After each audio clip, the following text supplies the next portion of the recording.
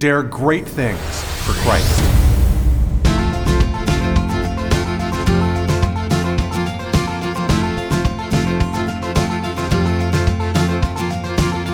Christ calls us to dare great things. In the marketplace, as well as in the mission field, there has never been a time like the present for the spirit of the Catholic entrepreneur. Now is the time for men and women of great courage and great vision to engage our church and our culture. Now is the time to dare great things. And here is your host as we dare great things, Father Nathan Cromly, the president and founder of the St. John Institute. When it comes to learning how to lead, no one can teach us better than Christ. And for Christians who are trying to lead their world, Christ is the ultimate and best reference point. So how did he do it? When he had his disciples to form, in order to make them the leaders that he wanted them to be, how did he approach it? In this first of a 10-part series, we try to answer those questions and let Jesus speak and form us as leaders today. Christian leadership is the way of every disciple, then and now. You know, at the St. John Leadership Network, we make a big deal about forming leaders. We try to say that every Christian is called to be a saint, and every saint is a leader, and therefore every Christian is called to be a leader. So one of the things that we do that I think is a call from the Holy Spirit today is to help you discover that the pathway of your leadership is actually the pathway of your spirituality. And that allows us to channel all of the wisdom and the strengths of our sacramental life, of our prayer life, of all the wisdom of the spirituality of the church into the same pathway that our practical life takes every day. If I know that I'm called to lead at work and I'm called to create new plans and I'm called to roll out a project or that I'm called to run a company or found a company, or if I'm called to every day be at home with the family and raising these kids with all the challenges that represents, well, then that's where I need Jesus the most. And I don't think that Jesus wants our spirituality to stay in a corner, stay in the church, or stay in a Bible where we feel good. I think he wants us to realize that the challenge in front of us of applying ourselves for his mission is precisely where he wants our spirituality to come to our help. And when Christians do this, they discover the depths of what their faith really means. They plumb those depths, right? So a saint is somebody who has learned to apply Christ to his call and not separate the values of Jesus and the power of our faith from the daily call of the daily grind that they're in. Be that business, be that in their marriage, be that in their family life, be that in parenting, wherever that might be. Christian leadership means applying our Christianity to the transformations, the changes, the leadership influence that we're called to extend in this world, right? And so you can think of it as there's four basic big areas for that, right? There's your leadership of a husband for his wife, the leadership of mom and dad or single parents over their children, parenting, the leadership that a worker exerts in his workplace or her workplace, and then finally, the leadership that we exert as Christians in the culture at large. Those four domains of leadership are all the places where we're called to bring Jesus. Bring Jesus in the arts, bring Jesus in education, bring Jesus into politics, bring Jesus into the workplace, bring Jesus into our management, bring Jesus into our ideas, our aspirations, our dreams, our hope, to bring Jesus into everything that is authentically human, so that everything that is authentically human can become his instrument for his work, his love, his saving mission in our world. This is what Christianity is, and this is what I want to help you to do. I just don't want you to take your eyes off of the concrete nature of your mission. And in so doing, I'm actually in good company because this is what our Lord trained his apostles to do. His calling for the apostles and the training he gave to his apostles, it was a training to make them leaders. And so even though they would need a whole variety of skills and he would give them a chance to practice in a sense with some of those, and he would give them instruction in some of those, and we're going to talk about that, but his training really focused on their heart. He spent 3 years with these men, leading them into an openness of spirit that would then drive them into all kinds of situations, all kinds of challenges, all kinds of areas where they'd have to exert their leadership. And they found new ways to do it but it came from this formation of the heart. And I think that that's so important for us, because being a Christian leader means much more than playing a functionary role, right? It's not like I'm going to suddenly learn all of the ways to parent, and if I just then do that, I'll please God. Or if I had all of the knowledge of free property and personalism and respect for the worker, that then I'll just put those into practice and God will do the rest. Well, it is that, but then again, it's not, because we have to stay focused on the actual work that we're supposed to accomplish. That's true. And we have to be attentive to the actual needs of the circumstances that we're in. In other words, if God's made us a manager of a team on a business level, well, we have to manage that team. We have to run our meetings correctly. We have to have our PowerPoints, done well. We have to, be attentive to each one's, dynamics and each one's gifts, etc. Okay, that's fine. But that's not the end goal. One of the most wonderful things about being a Christian leader is that we reach an ultimate goal, which is God's work in this world, God's power extended in this world, God's influence given to this world, which means, of course, the salvation of the world. And we reach that through the accomplishment of the intermediate goal, which is to run our meetings correctly, to be ethical in our business leadership, to create businesses that create harmony and economy for the world, and that make goods and services that lift up everyone in their genuine needs. But that's an intermediary goal, and we don't want to just stop there as some sort of functionary saying, well, that's all God's calling me to do. No, God wants to work through that in an even more marvelous way, to work his great plan and design of saving the world through us. And so Christian leadership has to take both of those into account. And now what I think is amazing is that's exactly what the apostles had to do. Jesus had to teach them how to teach, how to preach, how to heal, how to withstand withering storms of criticism. And he had to teach them how to expand the kingdom effectively. What was the strategies to use? How do you enter into a town? How do you get the people to listen? When do you perform miracles? When don't you perform miracles? And so forth. He gave them a training in the real practical nature of being an evangelizer.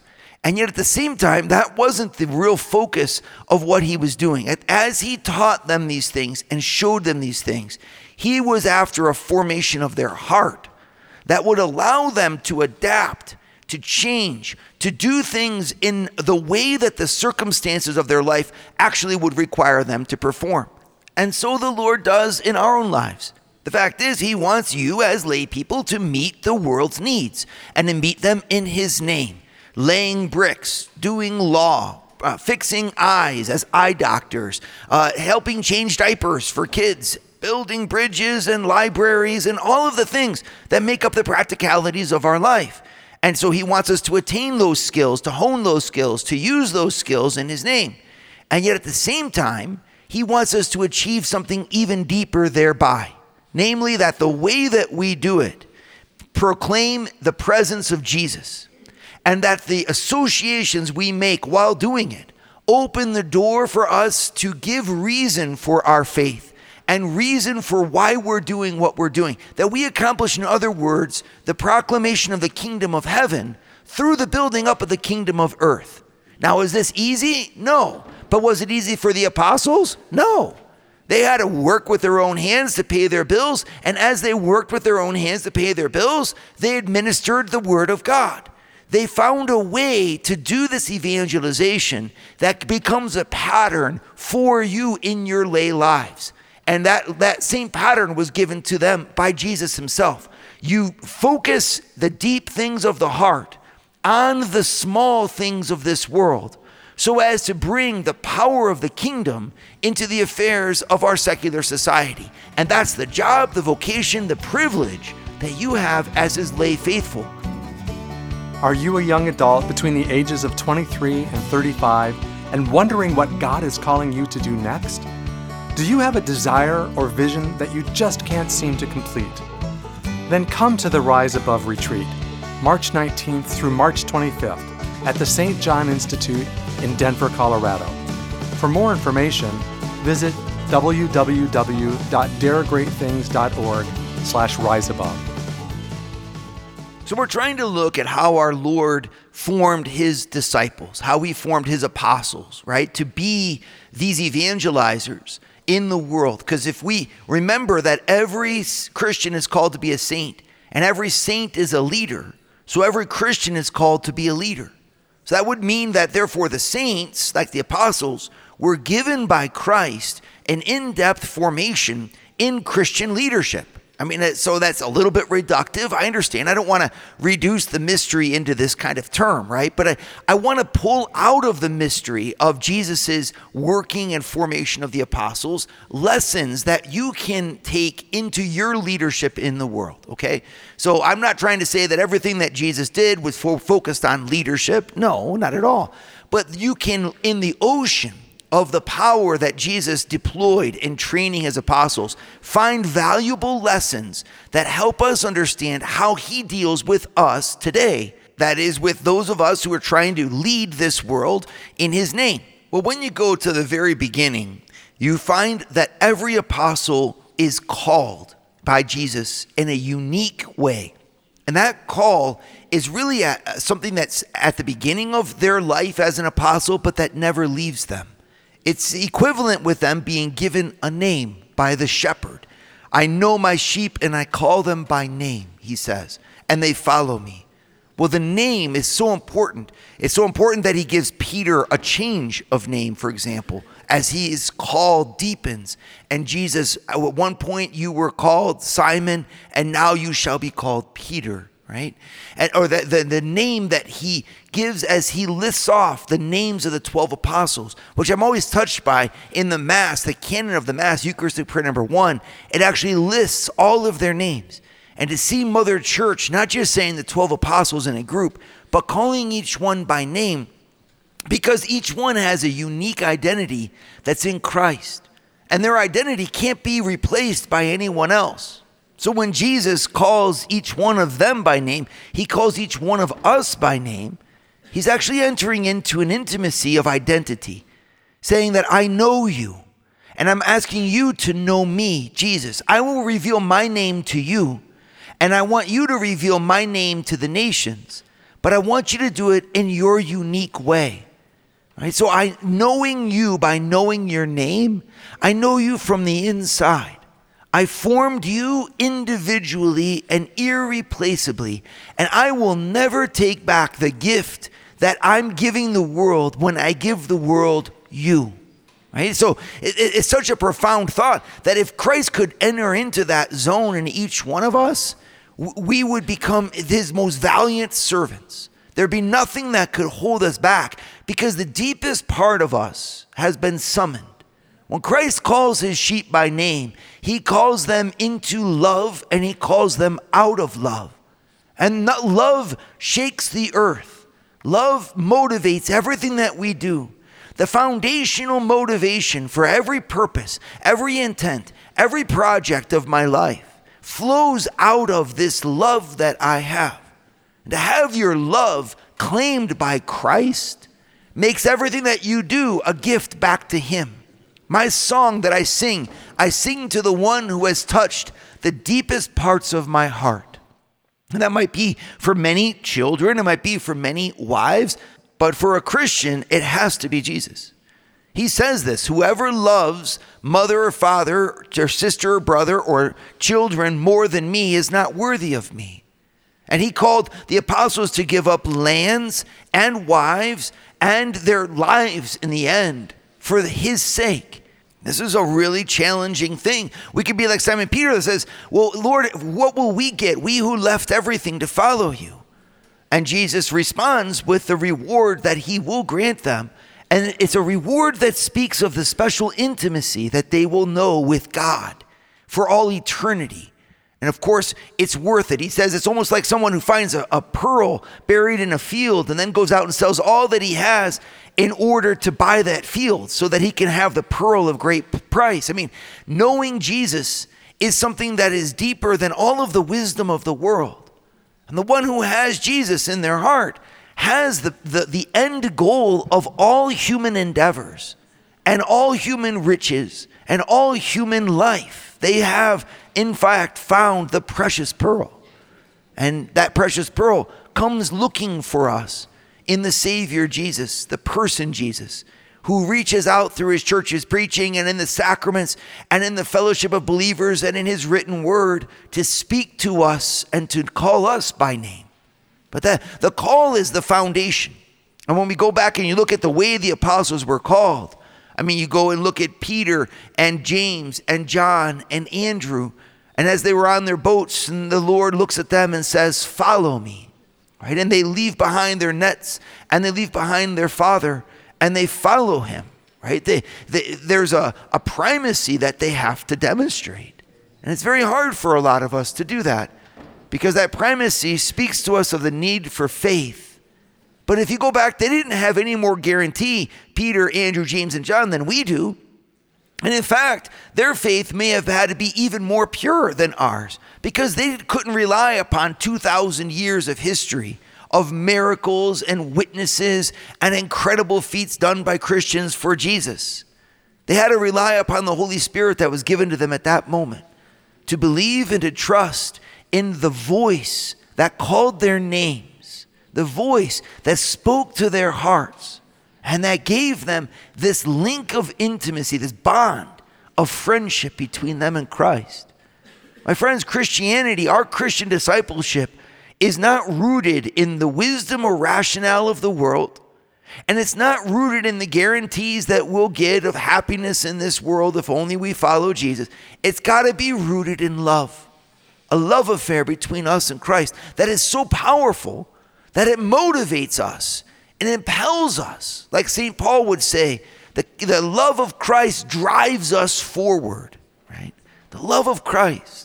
It's the only thing that will last in the face of persecution, in the face of torture, that all of the apostles would undergo for the love of Christ, and that they underwent. And so many of us are terrified of losing anything for our faith. So terrified that we'd rather throw our faith aside than bear bold witness to Jesus in the world. Well, this is because, quite simply, we lack that love. And the challenge of the persecution, it allows us to discover his love for us, which is greater than anything in the world, and that can overcome all fears and all anxieties and all trepidations and all that the world could take away from us. Jesus can give us in abundance.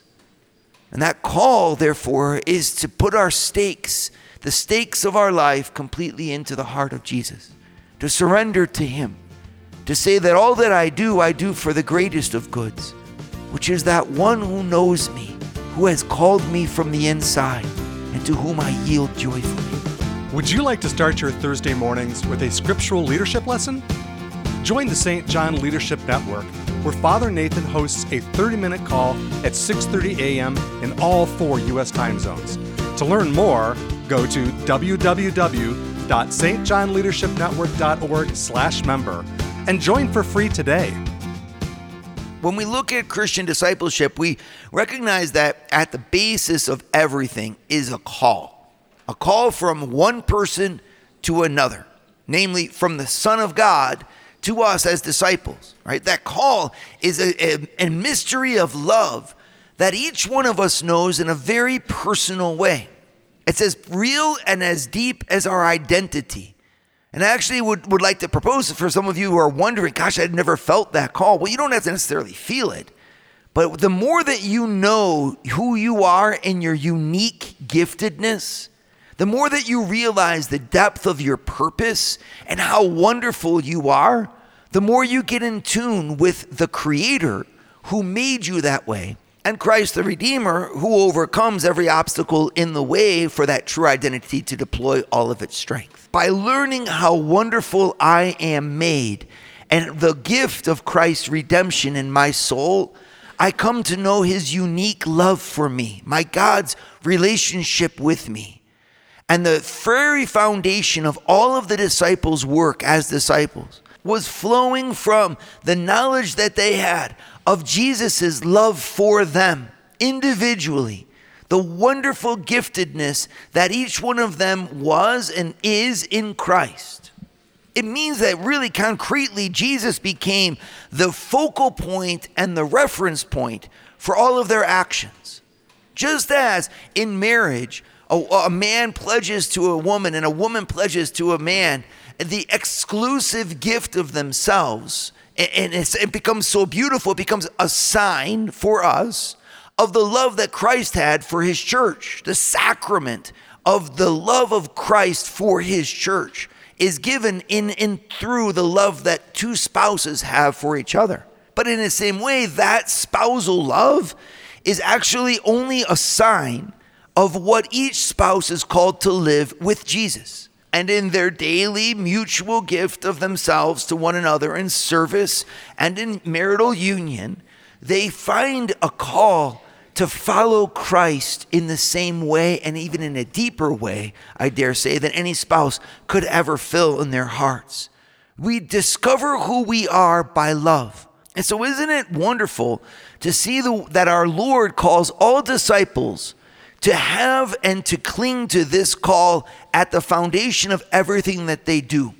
A disciple, in other words, can't be someone who imitates Jesus from the outside, speaks of Jesus from the outside, as if we could just join a club called Christianity, do the kind of rituals that Christians do, and somehow expect to make the influence of Christians in the world. It won't work that way. Influence doesn't come from the outside. The outside can dispose to true influence. The outside can help enhance true influence. But true influence is over a human heart can only be really given by other hearts. If you think of in your life the people that have shaped you the most profoundly, it's the people that you encountered who were authentic and true and who spoke truth to you in an authentic way.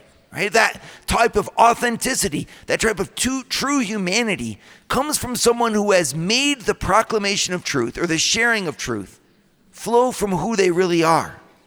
And this is why Jesus wants his apostles to choose him as the number one priority in their life, even higher than marriage, even higher than children, even higher than lands, higher than their own blood that they would be asked to shed one day for him.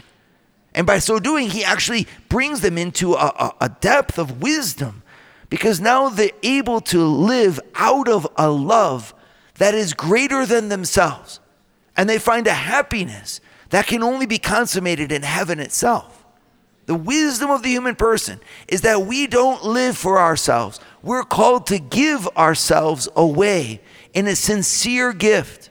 And that sincere gift of ourselves begins when we discover a love that's greater than ourselves, a love that summons everything. And that's the call that's at the basis of all of his discipleship. And that individual relationship that we have with Jesus is so important for us. It's called faith, everybody. And faith is not something that stays on the outside. Faith is something I appropriate within me, into the fibers of my being, so that every time I say my name, Christ is able to say his through me. I belong to him. Right? That's the call. When Jesus says, follow me, he's saying that he wants to be the thing that they focus on, the one who points out the way for their life. He wants to be the one to whom they give true obedience of heart, because he wants to be the one who loves them the most and whom they love the most in the whole world. Now, why is that so important? It's so important because the message of Christ is not just a message that's for this world. It is. There should be no happier place on earth than a society that's filled by Christian families, Christian values. The Christian civilization ought to be the penultimate perfection of the universe. It's just that it's not the ultimate perfection. The ultimate perfection, it doesn't belong to this world.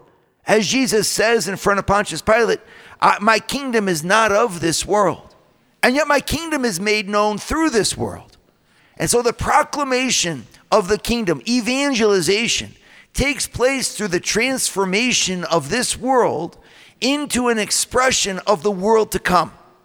And that means the perfection of this world, an advancement that requires collaboration, teamwork, team building, economic forces, advances in healthcare, scientific invention, all of the things that the lay person does every day in order to survive become actually the gift of God that makes us aware and thirsty for the life to come. The thing to remember is that even though this call is so great to serve the world, it's not the end goal.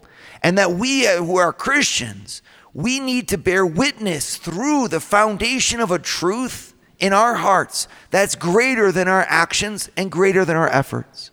A relationship with Jesus, a love affair with Christ. His love is bigger than the whole world because his love makes all human actions have meaning. He gives meaning to our lives, a meaning that transcends death, transcends loss, transcends failure. And we who are Christians have grasped that meaning and have allowed that meaning to flood our souls with true light that we then bring into the things of this world, but we actually bring through the things of this world. But without that call and the realization deep inside of I as an individual am responding to my God who made me, and to my God who redeemed me, and to my God who sanctifies me, that there's a relationship of autonomy there that's as true and as individual as my identity. When I grasp that, my influence that I use the world for becomes authentic, and my witness becomes true, convincing, and life-giving to others. I can, in fact, lead this world because I have been called by Christ to do so. Just as the first apostles had to leave everything behind and make a personal act of faith in Christ Jesus, and just as that faith became the bedrock of their entire life and everything that they did, so too each one of us is called to respond. Jesus wants our hearts, and when we give him our hearts, he makes us his gift in this world and in the life to come. Dare great things for Christ. Share your feedback with Father Nathan. Send us an email at info@stjohninstitute.org. That's info@stjohninstitute.org. And don't forget to subscribe to premium video content to form, unite, and inspire you at Eagle Eye Pro on our website, eagleeyeministries.org. That's eagleeyeministries.org.